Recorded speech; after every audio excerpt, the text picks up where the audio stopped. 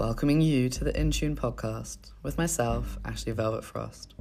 I am a holistic coach and deep diver of life, fascinated with the interconnectedness and uniqueness of our individual life and healing journeys. We are not one size fits all when it comes to thriving in our health and well-being. We are a combination of our physical, emotional, intellectual, energetical, and spiritual bodies. It's my mission to support others in building their own unique toolkit for holistic living. I believe that knowing yourself deeply can in turn change your world. In this podcast, we'll be following the In Tune 5 frequencies, a method for empowering you to become your own self-healer and bring your life back into alignment.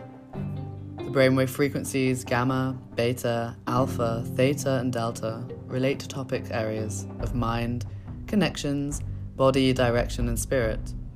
You'll be hearing from inspiring people who are embodying these 5 frequencies, collecting insights, stories, tips, coaching, and guaranteed new ways of living in tune.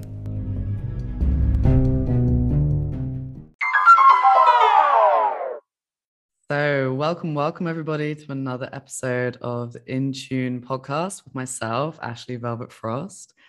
And today I've got a very exciting guest who's featuring under the frequency of beta, which is relationships and connections. And this is Simon Nicolaas. Welcome, Simon. How are you? I'm doing great. Thanks for having me. I love the name of your podcast, by the way. Perfect. Yeah, I mean, the 5 frequencies are these brainwave frequencies that we have in the different brainwave states. And yeah, the beta frequency is, I think, one of the most important because it's about our connections. So this is our relationships, not just with our lovers, but our friends, families, our society, our business partners, our colleagues. So it's a very, very broad category. And yeah, Simon is a relationship coach, currently based in Bali and originally from Canada, and has been working with people to help raise their self-esteem, their worth, and to have much healthier and more vibrant relationships. So you got it. Yeah, to touch on that about the, what do you call it? A beta? Is it beta? Mm-hmm. Yes. So I don't know a lot about that kind of stuff. I learned a little bit from Joe Dispenza, but the different frequency that we operate in. And I was, because you sent me this questionnaire at the beginning and it asked me that. And I was grateful that you actually said what those things mean. Otherwise I wouldn't have known what to put. Perfect. Yeah, the beta brainwave frequency is one where we're learning often. It's the, if you look at the busiest, it's like gammas first, then we have beta, and it's like the one where we're in this state where we're learning often. So with relationships, this is often the foundation of how we learn in the beginning of the world when we're with our families and how our worldview and paradigms are formed. So it felt fitting that connections fit into this area. And also, if you're looking at Maslow's hierarchy of needs, which do link a little bit to that, then love, belonging, and connection is also featured more as like the fundamental basis of the big pyramid. Right. Yeah. Monkey see, monkey do kind of thing. Mm-hmm. Yeah. That's a huge reason why I became a relationship coach, is because my concept of relationships was movies and family members. That was it. Well, this is perfect. I will not ask exactly like how you've got here today and how you've become a relationship coach. Yeah, well, for me, I've been always fascinated with personal development, even when I was in my teens. One of the first personal development books I read was Men Are From Mars, Women Are From Venus, because I was stuck in the friend zone. I could not, for the life of me, figure out how to get out of the friend zone. I was best friends with a bunch of girls, and no one wanted to move farther than that. And that was frustrating, for any young men out there who experience that. It's not fun. And then it was just, throwing stuff on the wall to see what sticks, just trial and error of relationships. And I struggled, I struggled in personal relationships. I struggled with commitment. I struggled with overcommitment, blindly committing. And through that experience, I got coaching. I got support. I had some tough breakups. And I got my first relationship coach after doing a lot of other personal development. And when I saw a relationship coach, I was like, this is amazing. Like, I can't believe this is a thing, and I can't believe how obvious it is to get business coaching, but how absolutely rare it is to get relationship coaching when it's such an important area of life.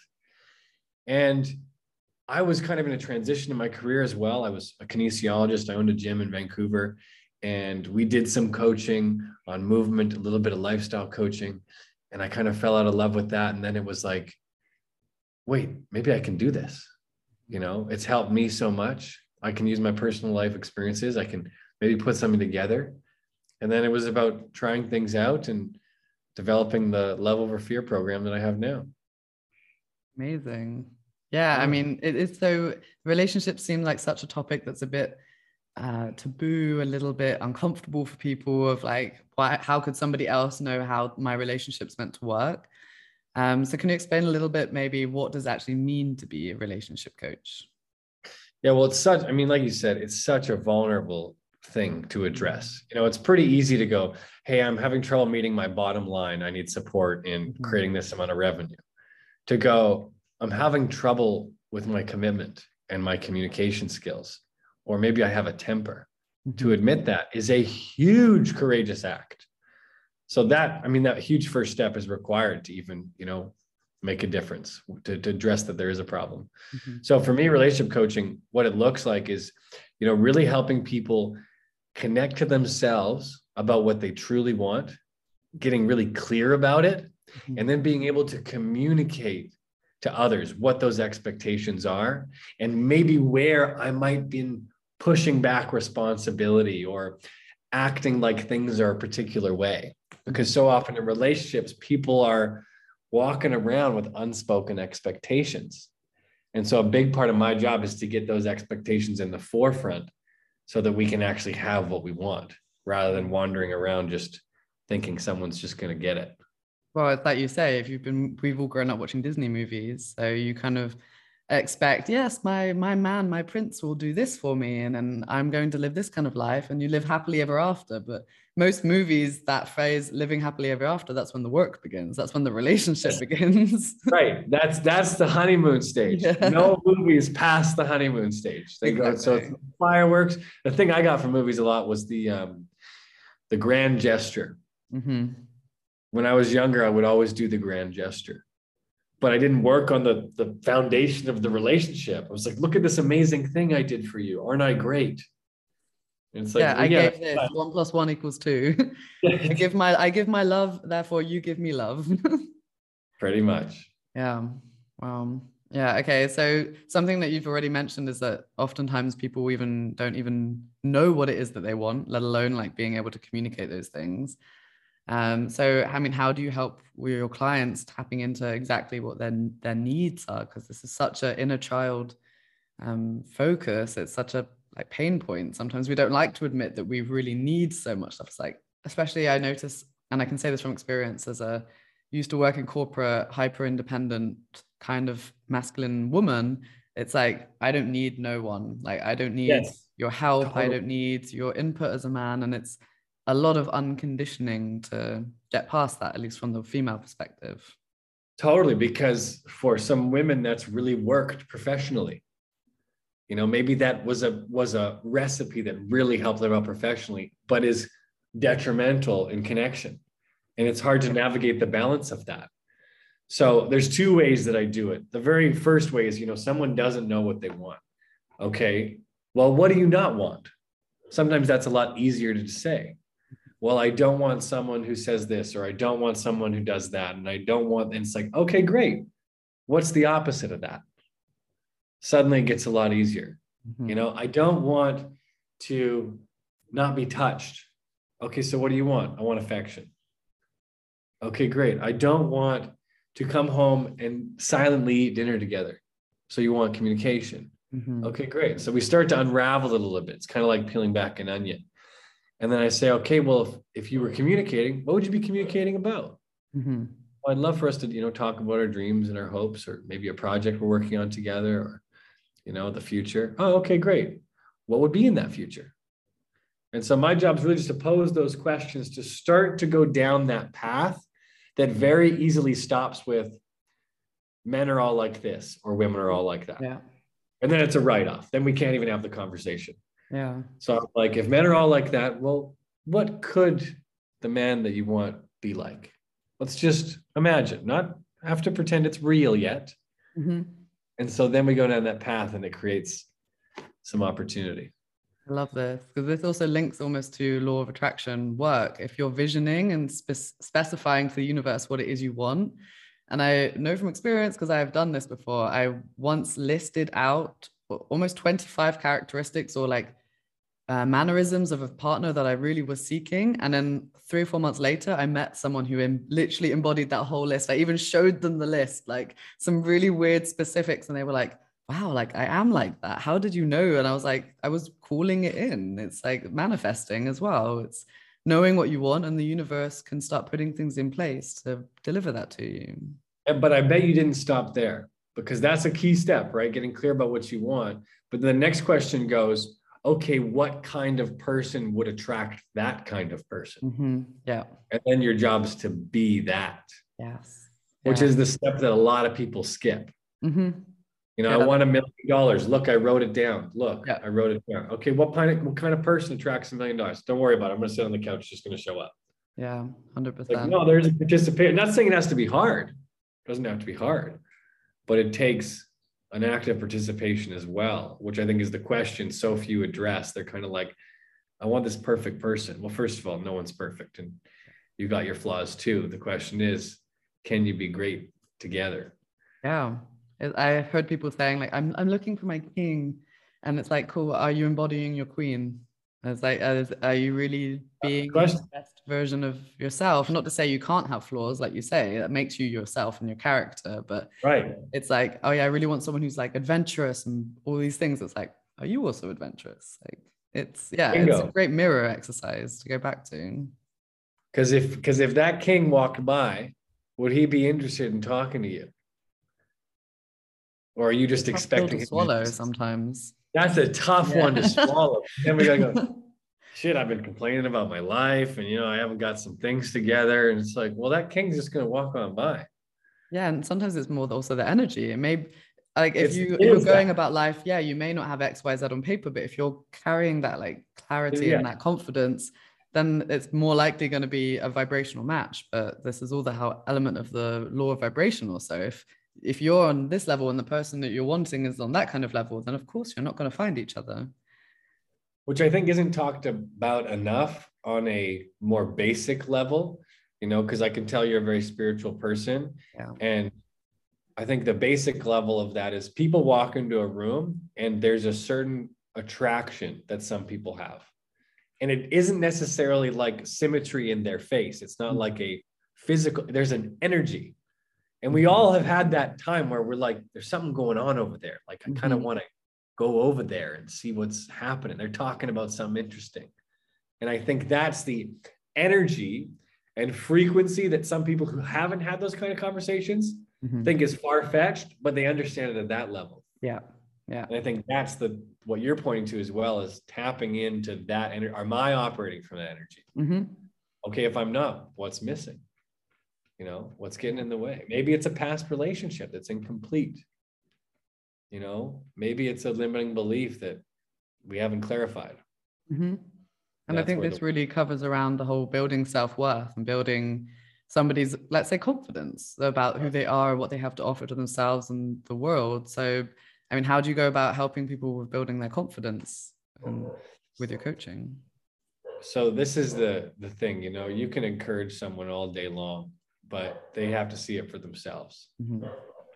So I really pride myself on not telling people what to do and creating opportunities for them to discover for themselves. So once we've established what they want, we've created clarity around that. Then we go, okay, what would it look like to play this like a game? In real life, what does that have? So if you're being attractive, spontaneous, adventurous, okay, what's an adventure you want to go on? Okay, we're gonna now engage in that adventure. And so I've got a bunch of exercises where it's like, okay, we're gonna put ourselves in positions to have conversations with people. We're gonna actually have communication, maybe with a stranger. We're gonna have communication with our family that we've been disconnected to. And that's where the transformation happens, is in real life. I am always careful to make sure people don't get too obsessed with the book, with the journaling, with the like, okay, great, you've done all the journaling. Now, what does that look like in real life? Does it look like calling that best friend you've been avoiding? Because in that communication where you're completely honest and take 100% responsibility, you're going to discover yourself in a new way. Mm-hmm. And that's how you develop confidence. So depending on the game they create, my job is to help hold them accountable to that game and essentially create the minimal step to improvement. So I'm all about aiming low. I used to be about aiming high, shoot for the stars and all. And I'm like, okay, that's a good place to start. Shoot for the stars. But after you shoot for the stars, it becomes overwhelming. And it's just like, it's like rungs on a ladder.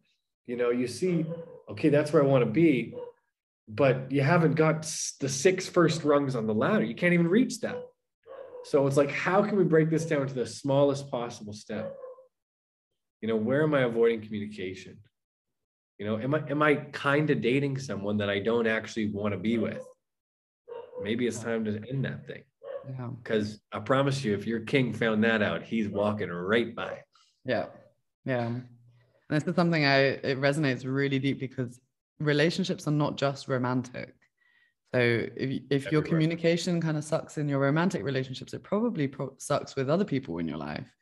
And that's something that it's like, okay, it's not just one bubble and then this is the rest of the relationships that you have. It's improve on one area, everything is going to flow. Your heart connection with people will flow. Life will be a lot easier. There's a lot less misunderstandings going on as well. Sometimes people are very disappointed that, maybe 3 sessions into my program, they start to realize, oh shit, I got to talk to my parents. I gotta get some things cleared up. And that's obviously not what they signed up for. But like you just said, it's having an impact on other areas of your life. Yeah. One of my coaches, this was such a shitty pill to swallow. He said to me, how you are with your mom is how you'll be with your future partner. And I was not proud of how I was with my mom. Mm-hmm. She deserved more respect. She deserved more of my time. She deserved more connection. Mm-hmm. And I hated hearing that because I was like, if that's true, well, I better get reconnected to my mom because it doesn't matter what I'm going to do in the dating world if I'm still avoiding all that. Yeah, if there's imbalances or dysfunction with your primary caregivers, they, especially the opposite sex one, they are the ones that you form your first relationship with. So, right. I mean, do you cover this with the people that you coach with also? The parent relationships? Yeah, that's module 4. Mm-hmm. Yeah. That's when we get into our relationship blueprint and how that was mapped out, how we actually came up with the traits that represent a potentially good partner and where we learned how to behave around the opposite sex. Like you just said, that was our first template. And it has an impact. It has an impact on how we show up. And until we recognize what that impact is, it's pretty hard to interrupt patterns that aren't working. So we got to get to the heart of like, oh, wow, you know what? There's something that my mom does that always triggers me this way. Does that also happen in your romantic relationships? Oh, shit. Yeah, it does. Well, let's go where it all started. Mm-hmm. And some people I work with, maybe their parents passed away. And you can do this with parents that have passed away. You don't have to be alive. Obviously we wish they were, but you can do it in that way for anyone who's like, oh, I feel like I've lost my chance. You can still get complete. Yeah. The first ever coaching that I received was family constellation coaching. And this was, again, if you've had people who passed or missing or you don't have a contact with, and I know a lot of people who it's not safe for them to be in touch with that family member for whatever reason. And there's still a lot of like unresolved patterns and trauma going on. So it can still be healed. I mean, is there other ways apart from family constellation work that people can do this? Is this like internal dialogues or conversations or, I think I'm also curious for this. I'm sure the people who haven't heard of it would be interested. Yeah. So the way I do it is I have them write a practice letter, and that letter can be given to the person or it cannot be. It doesn't have to. So like you said, maybe there's someone in your family that's actually unsafe for you to be sharing certain things, or to be with them in some physical form. Okay, that's fine. We can do it over here with you because that's really what we're doing anyway.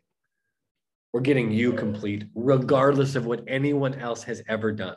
Yeah. They don't have to change for you to be empowered. Yeah. And I think that's the part that many are hung up on. is that I'm putting my growth in someone else's hands. I'm putting my trauma in someone else's hands. Yeah. I can't remember. There's someone who said this quote. It's like something like, my trauma is not my fault, but it's my responsibility. Something like this. I have my medicine woman was like, it's your responsibility and ability to respond to what's happened to you. Like it's really, yes, you can put your blame in the, oh, my parents did this or didn't give me enough love or they treated me this way. And it's like, it's not being self-responsible. It's not being empowered to really, it's always being a victim, to not take control of your life. And I myself have been in that position when you're just like wallowing too much in the past.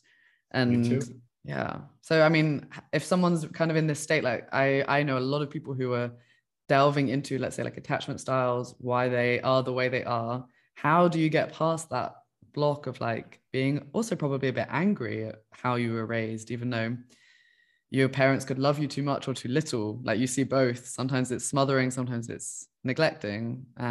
So how can people take back this empowerment? Well, there's a key. You talked about being a victim, right? And by the way, anyone who's listening, we're not trying to pretend like this stuff's easy. Yeah. I was on the phone today. I had 3 calls today, and I was in tears with all 3 of them because I was so moved by their courage to share what they want and how easy it is to not do that. How easy it is to say the world is like this or they're like that, and that's just the way it is.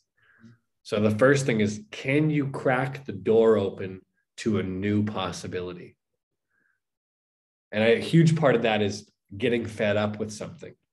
So you talk about maybe a parent loves too much or not enough, and you're recognizing maybe a theme in your relationships. You're recognizing a pattern. I keep ending up with this kind of person. It keeps ending this kind of way. Okay, are you tired of that yet? Because once you get tired of it, then you go, I want another way. Yeah. And that sparks the first moment of curiosity. Okay, if I want another way, okay, how do I do that? Okay, I'm going to get some support. Maybe that's a therapist. Maybe that's a coach. Maybe that's just starting to say it out loud to our friend. I'm tired of ending up in this situation. And maybe that friend's going, finally, you're saying that, because we're tired of hearing about it. That's always the worst, when your friends have been saying things and they're like, you can't now see you it. see, it's been years. Yeah, but you can't see it. When you're in it, you can't see it. I've done group coaching, and the person who's at the front of the room is the last person to get it. Everybody else watching the person being coached sees it like crystal clear, but the person in the front of the room doesn't see it yet. That's life. And that to me is the mission of a coach, is to help people see what they don't see right now. Yeah. And you can't tell them that. Yeah. Which is so frustrating sometimes as a coach, because sometimes I want to shake somebody. But it's like, if I'm doing that, I'm actually projecting onto them. That's about me. Yeah. You're just there to hold the mirror, to be like, hello. Yeah. Which is something, we have to keep in check as coaches. It's a tough thing sometimes too. Yeah. Yeah. It's really an element of making sure that you're not putting your own trauma, your own childhood onto other people as well. Yeah. So I do want to ask you a little bit about attachment styles, because we are talking about the topics of parents and relationships we have with our parents. Do you notice, I know that I've seen on your videos that you are more of an avoidant, unless this was just on Reels that you're doing. What kind of attachment style do you have, or have you? I'm secure. I'm secure now.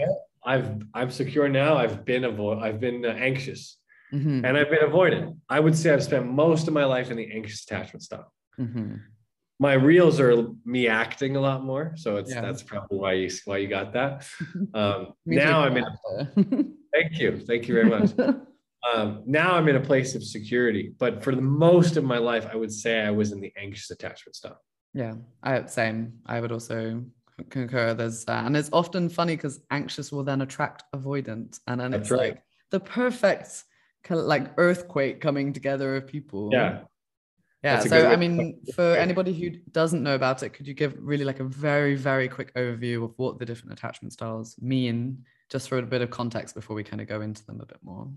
Yeah. So attachment style is how you relate to other people. So we all have a way that we do that, and a way that we're triggered when it's not working out. And the 3 main ways are anxious, avoidant, and secure. Mm-hmm. There's an amazing, if you want to learn more about it, there's an amazing book called Attached by Amir Levine. I highly recommend that book. It gives great examples of the different attachment styles, as well as tools on how to shift your attachment style. Mm-hmm. You also can take a quiz to find out what yours are. Don't worry, if it's one you weren't hoping for, they can change. You're not born with this and stuck with this. But that's the gist of it. So do you want me to explain like each attachment style a little bit, like what it is? Yeah, maybe in like a few words. Yeah, so the anxious attachment style is often concerned with being liked. They're concerned with how they're perceived by others. They get really worried when they're not getting attention. You know, they tend to over communicate, overshare. You know, we tend to, you know, essentially sometimes cause problems that aren't even there. Avoidant is the opposite spectrum.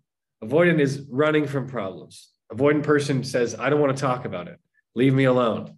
They are often less sensitive to certain things. Now, the angst attachment style is really valuable because you're very aware, but hyper aware, and therefore often triggered. Secure is the middle. That's where we want to be. Secure is, I love someone, but whether they choose to be with me or not is not going to ruin my life. I'm still my own person. Mm-hmm. And as much as I love them, I'm also unattached to how this goes. That's where we are the rock in that those waves crashing back and forth. Yeah. I can also resonate that there's times when you've been super stable or super in the secure attachment style. So what happens when you have, let's call it a relapse, or something happens that you're like, wait, I thought I was secure, and now I'm having all these like intrusive thoughts in either direction. So how can somebody try to kind of recenter themselves a bit when that happens? I thought you said like relapse, because I think that's exactly what it feels. How do you reset yourself? You're feeling secure and maybe you just got triggered by something. Yeah, well, the key part is to recognize that it's a trigger in the first place and it's not real. Likely it's not something that's real. So I'll give you for example, because that's happened to me. I've been secure and then maybe my partner showed patterns of avoidance. Maybe I wanted to bring up an important topic and they kept saying no to talking about it, or maybe later. And then my anxiety goes, oh my gosh, maybe she's going to leave me. And it's like, then the secure version comes in and goes, wait, did she say she was going to leave you? Okay. Yeah. No, she didn't. What can you be responsible for? Okay, maybe there's a way I'm not communicating what I want clearly. Maybe I need to say, hey, this really matters to me. Can we talk about it in a certain timeline, or is there a certain day that you're available to talk about it? You know, and the anxious person will go, we need to talk about this now. And I can't go to bed unless we talk about this. Yeah. So it's recognizing that it is a trigger. And so there's two key things. I think if you're anxious, if you go to anxious, pause. Your job is to pause. If you're an anxious attachment style, your first reaction is a meltdown. It is not going to be effective. Your job is to close your mouth and rest. And I promise you, your second reaction is going to be genius. It's going to be magic, but very little time do we even get to the second one because we're so busy being triggered by the first one. So that's a superpower. The avoidance attachment style, when we're triggered in that direction, all we want to do is run, get out there, not face anything. Our job is to stay at the table. Even if we're not trying to deal with it, just stay there, stay in the conversation. You don't even have to figure it out. But if you can just keep your ass in the saddle, you're going to come back to security. It's almost like both of those options. It's like breathe, just take a breath. I get this image of like the secure attachment style is like a parent in the middle, just like very calm. And then either side, it's like screaming kids. Yeah, you'd hope that's the parent you had.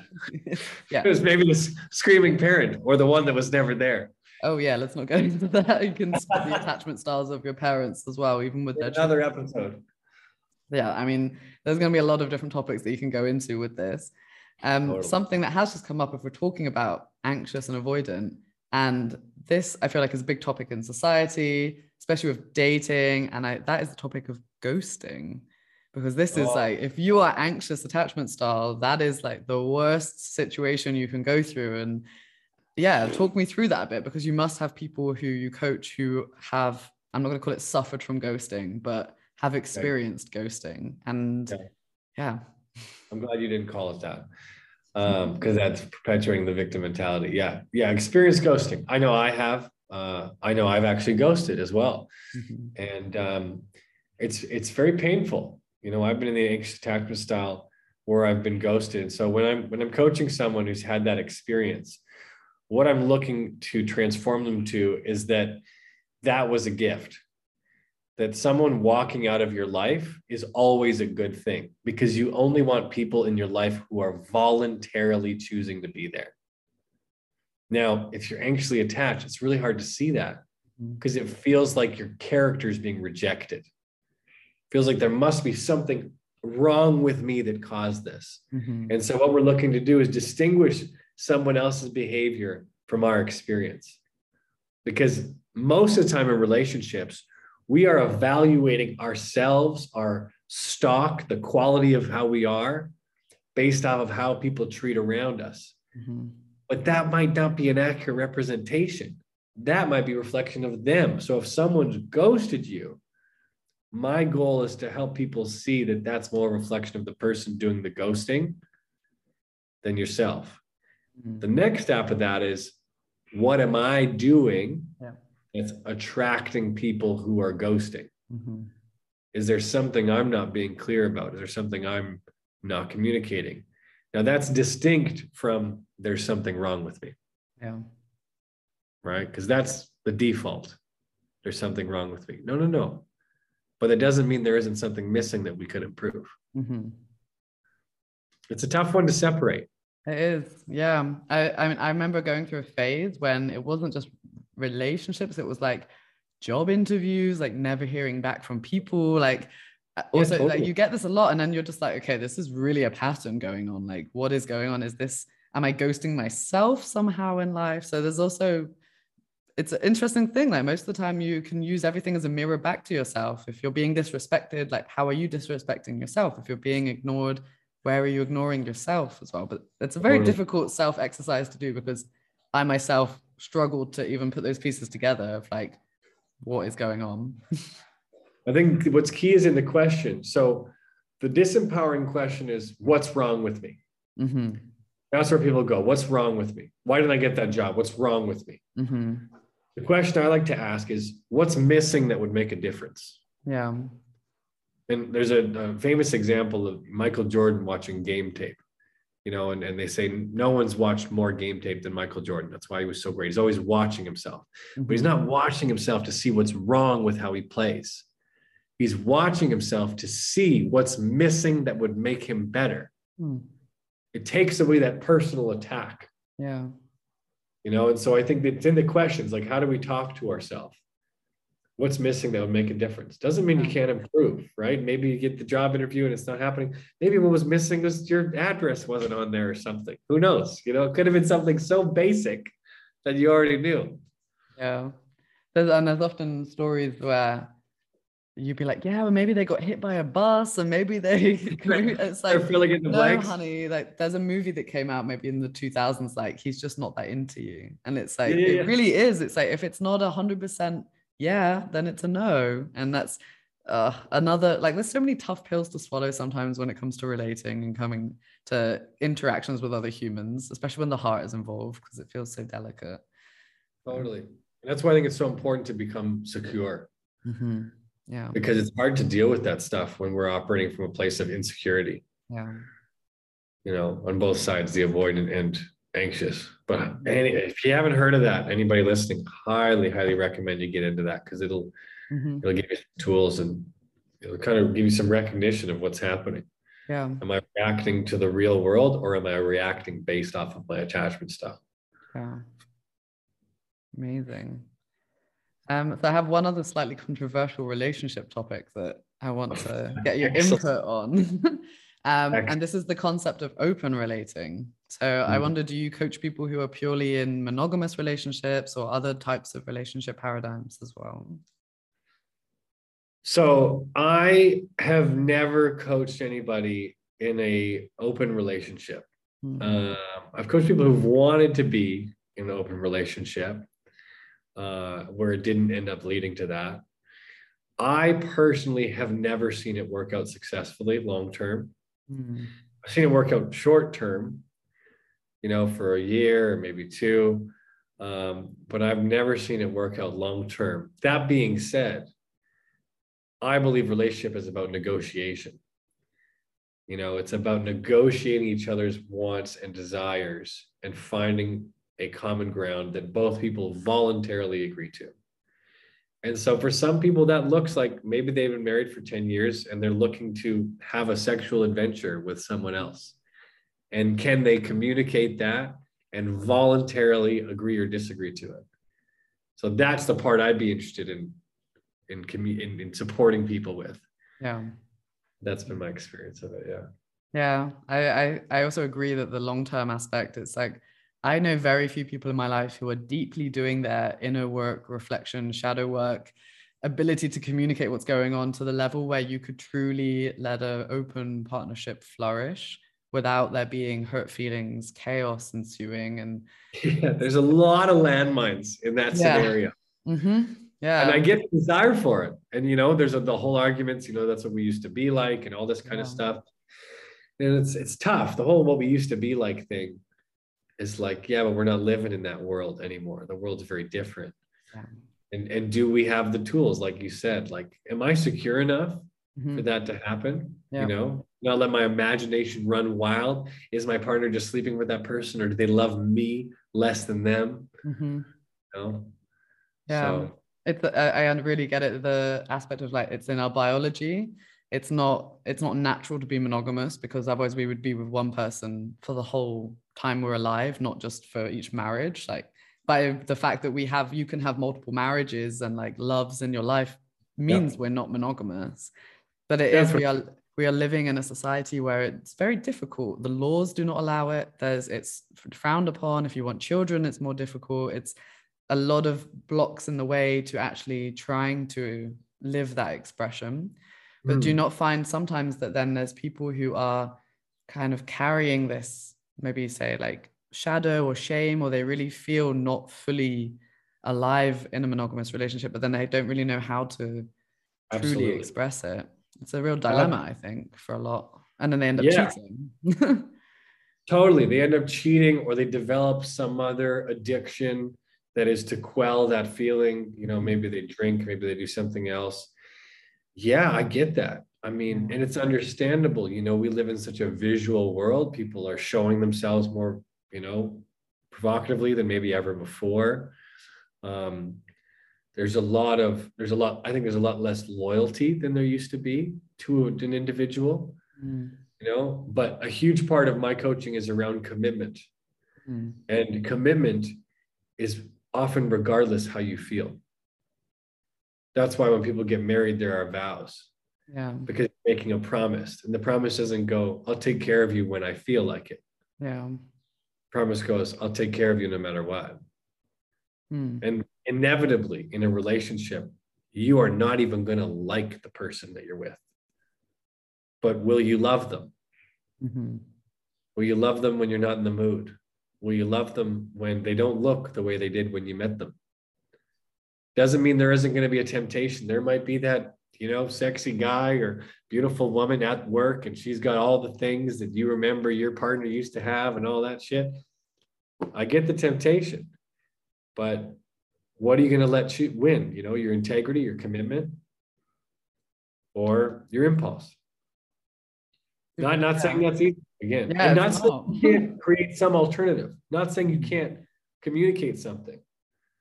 Maybe you guys can work something. Maybe your partner's feeling the same way, and maybe she wants to do that. And maybe you guys talk about it, and through talking about it, you realize, actually, wait, I don't want to do that.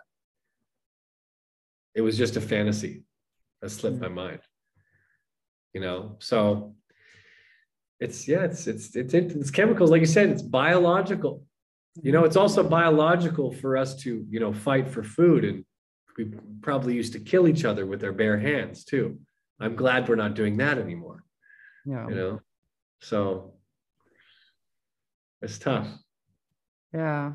If someone can work it out, I would love to know how they're doing it. I think we're going gradually each generation. And it's like, even if you think in the last 20 years, the concept of like polyamory and open relationships talked about so much more and so much shifts, but it's for like this generation. And from my experience, it's like, it's a bit much.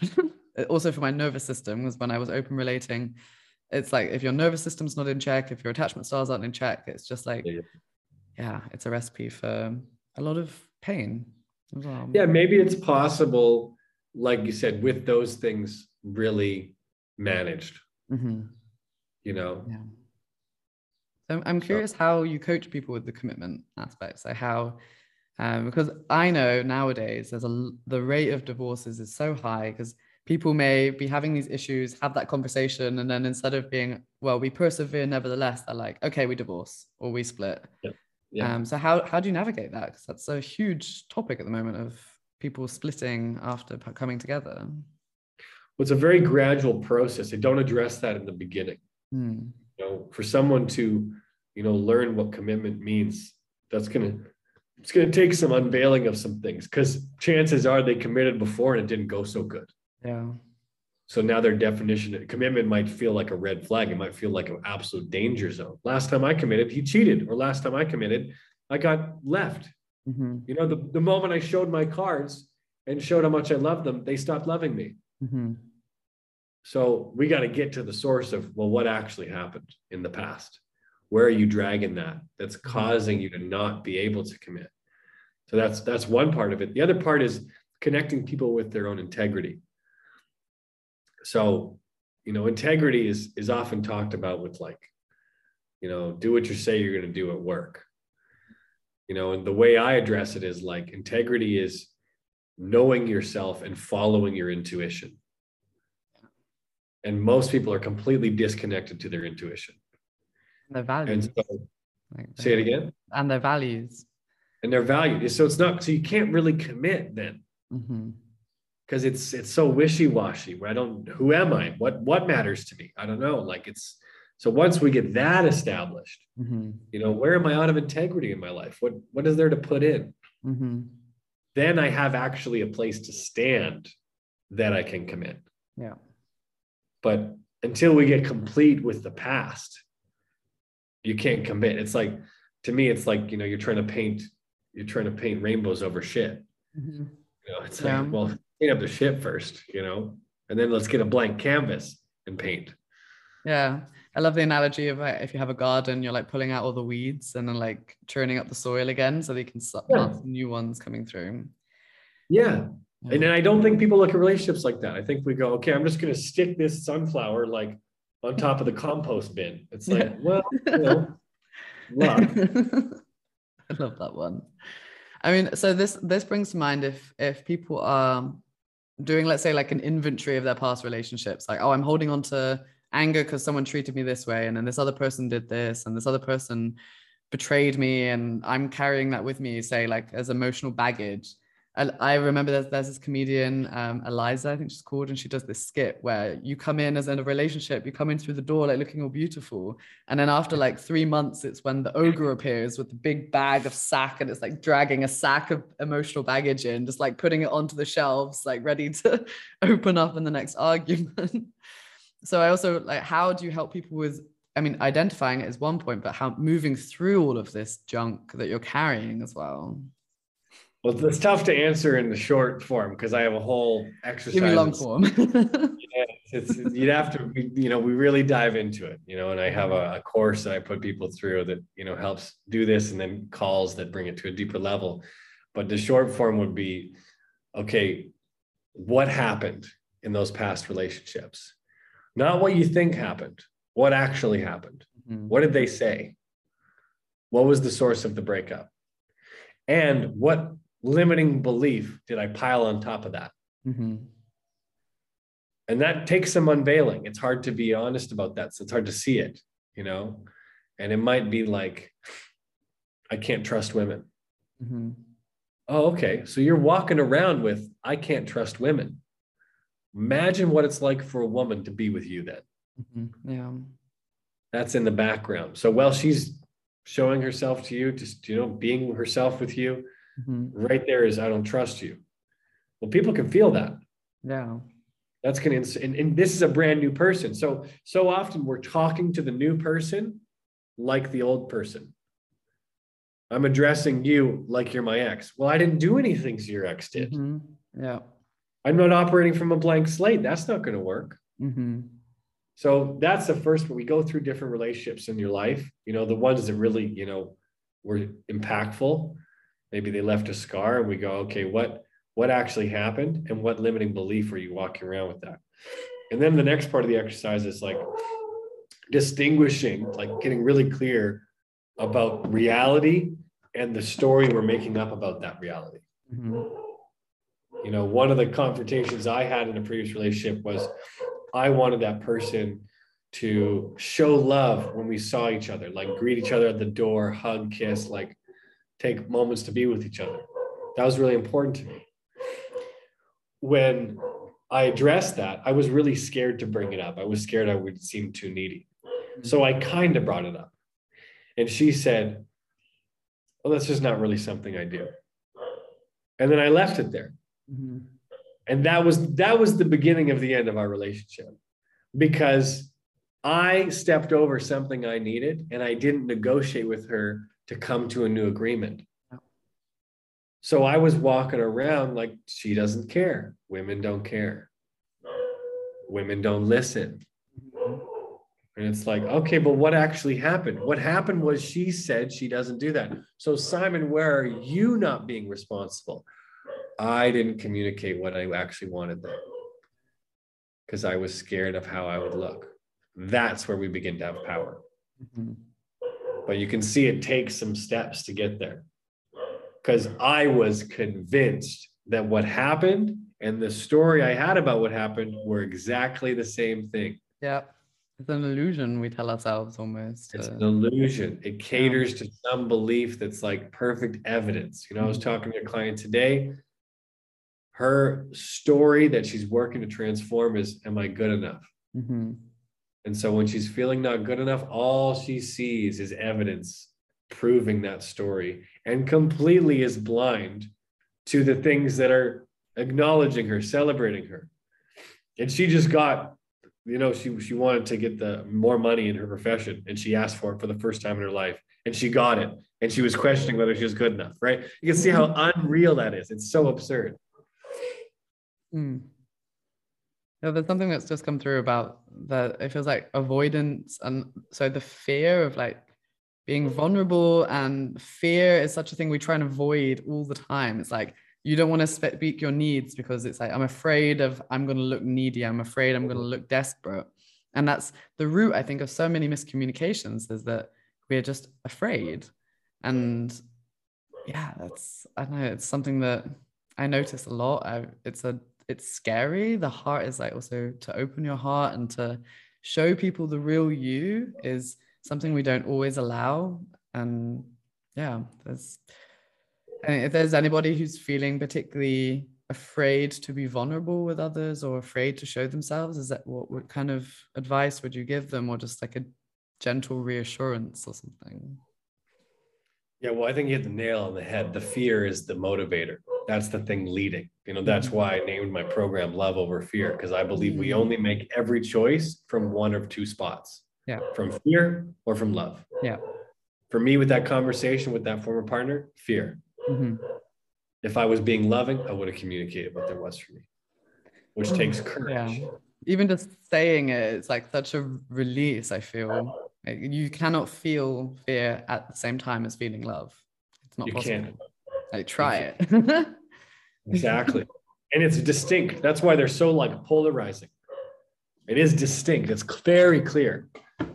And so, for anyone who's struggling with fear right now, I think, one, stop waiting to be fearless. A lot of people are waiting to be fearless. They think that if they manage their finances, they're not going to be scared of being broke. And they think if they're going to wait till someone tells them they love them, then I will be confident enough to go out there. Not going to happen. So quit waiting for that ship to come to the docks. Okay.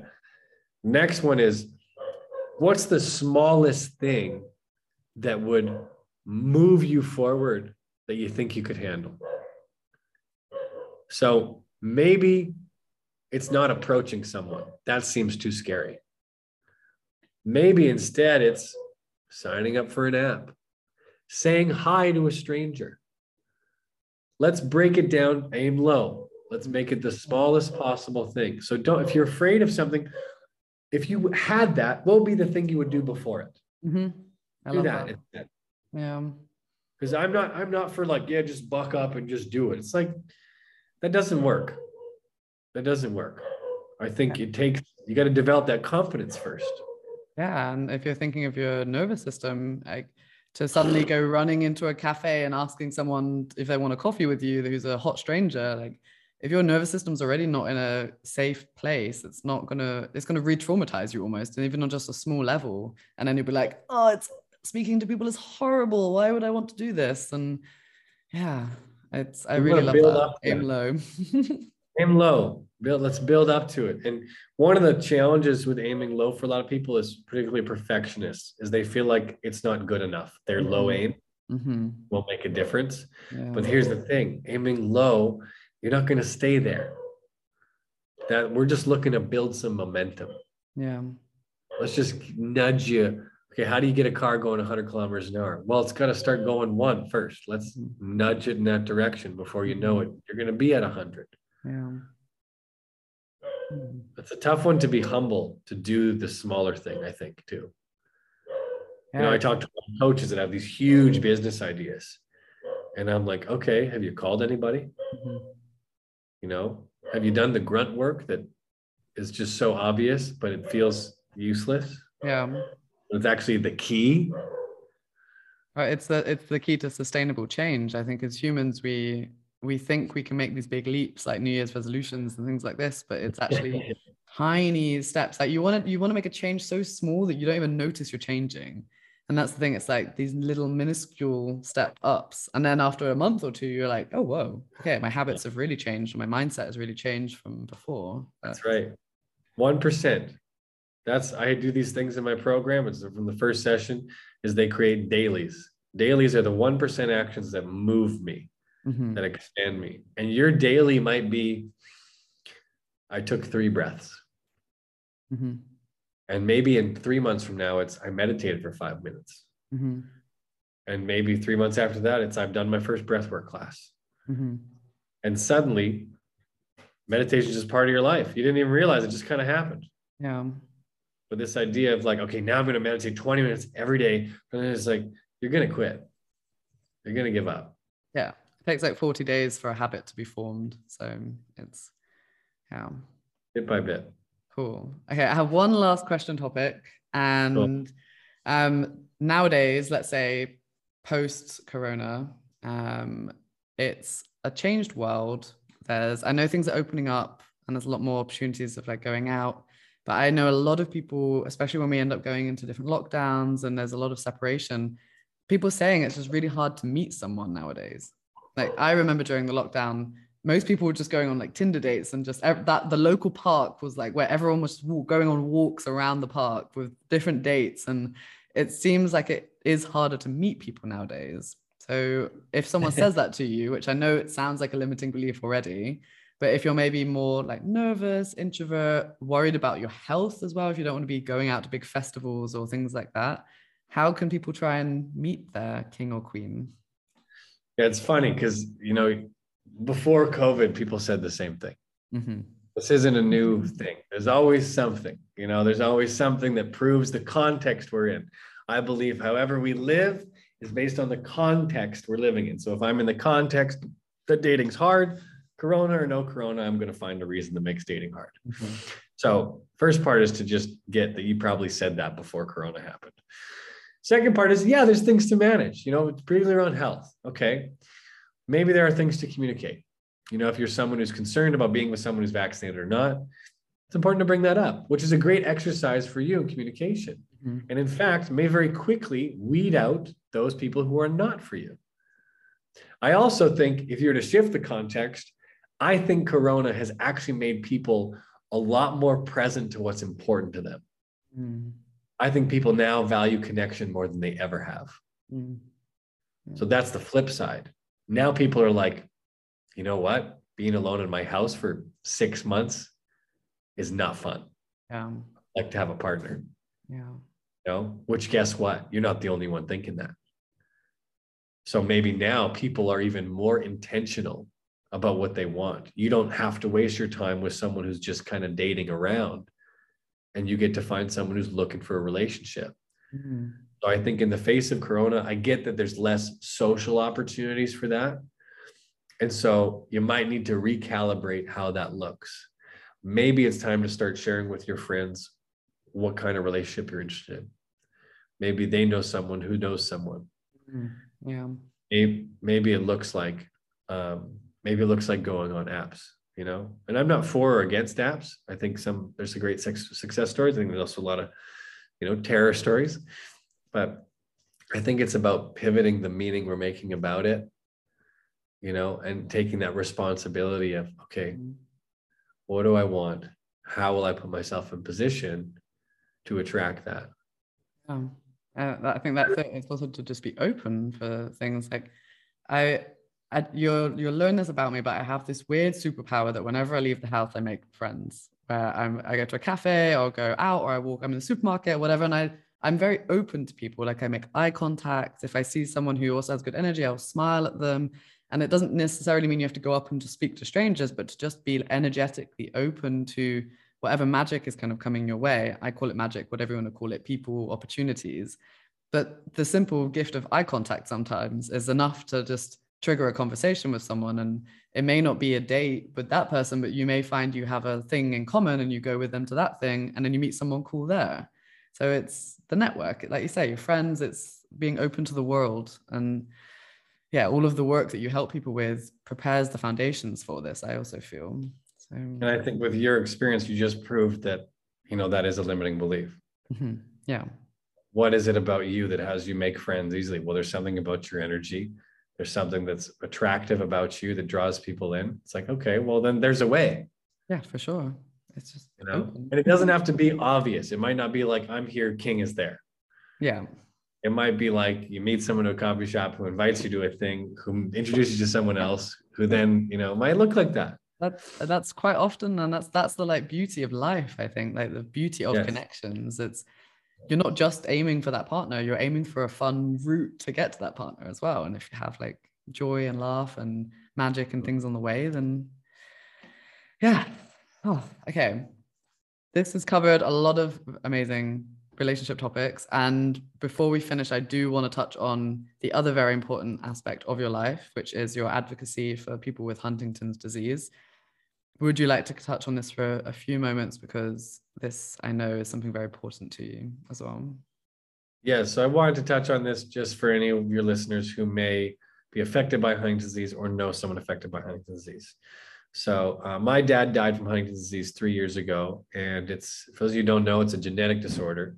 You're born with it or you're not. You get your mom's version or your dad's version. So anyone who has a parent of Huntington's disease has a 50% chance that they also will get Huntington's disease.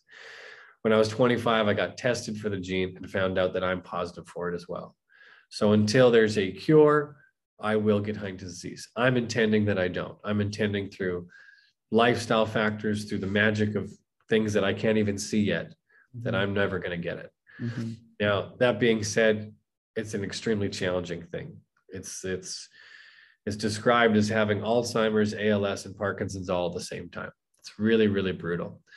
So to bring it up here is really to just let anyone know who might know someone affected by it or is affected by it, that you're not alone, that you're welcome to reach out to me to talk about it, because it was very isolating for me for a long time.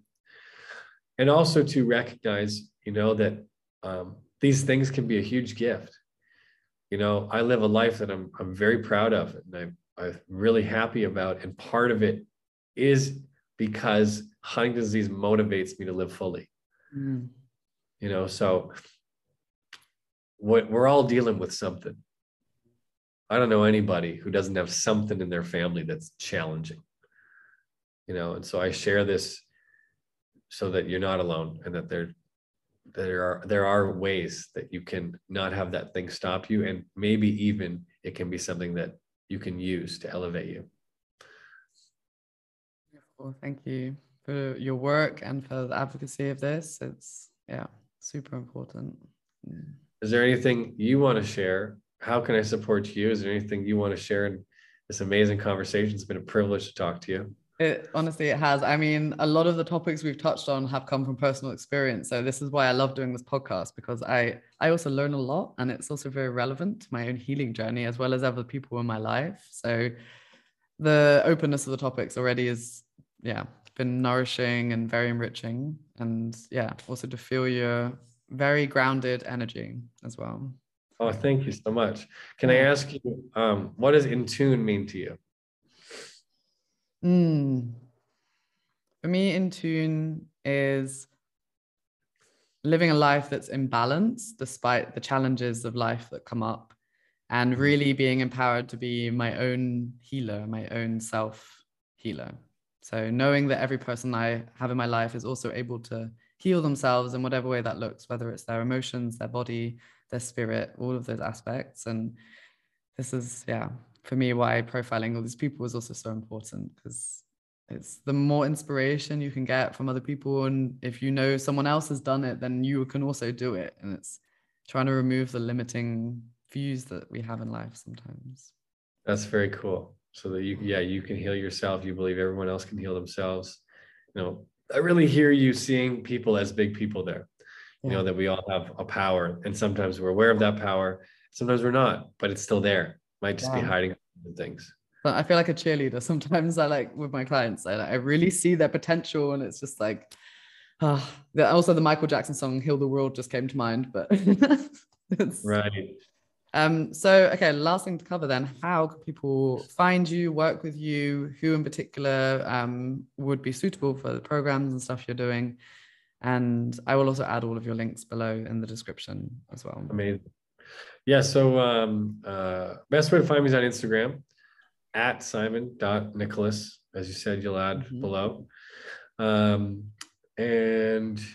I have a website, simonpellin.com. I'll be changing the name because you can see that they're not aligned yet.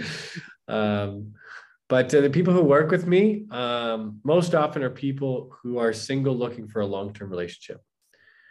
That's the typical people who work with me. I also work with couples who are like they deeply love each other, but they're having challenges. Maybe they've disconnected. Yeah. Maybe they've created a pattern of arguments or distance that they don't want to tolerate anymore, and they want to get reconnected.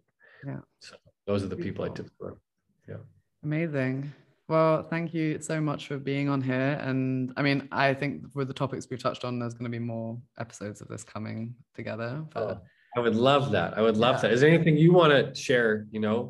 This is your podcast, but I'm probably going to share about you as well on mine. So is there anything you want to share about what you're offering right now? And yeah, I mean, people will know this through the different episodes, but I work with people with the different 5 frequencies of their life. So holistically looking at their life and where things are out of balance. And I normally work with a 5-month program because it's 5 frequencies. And cool. Yeah, just this is one-on-one. This is also in groups if it's with things like emotional release and breath work. And yeah, I just want a whole like army of self-healers to be like cascading around the world. So you sound like such a perfect person for that, because you talk about your energy, and frequency is energy. So it sounds like that's a real match for you. Perfect. Thank you. It's nice to hear that as well. Lovely. Yeah. Okay. I will see everyone else on the next podcast. And again, Simon, thank you very much.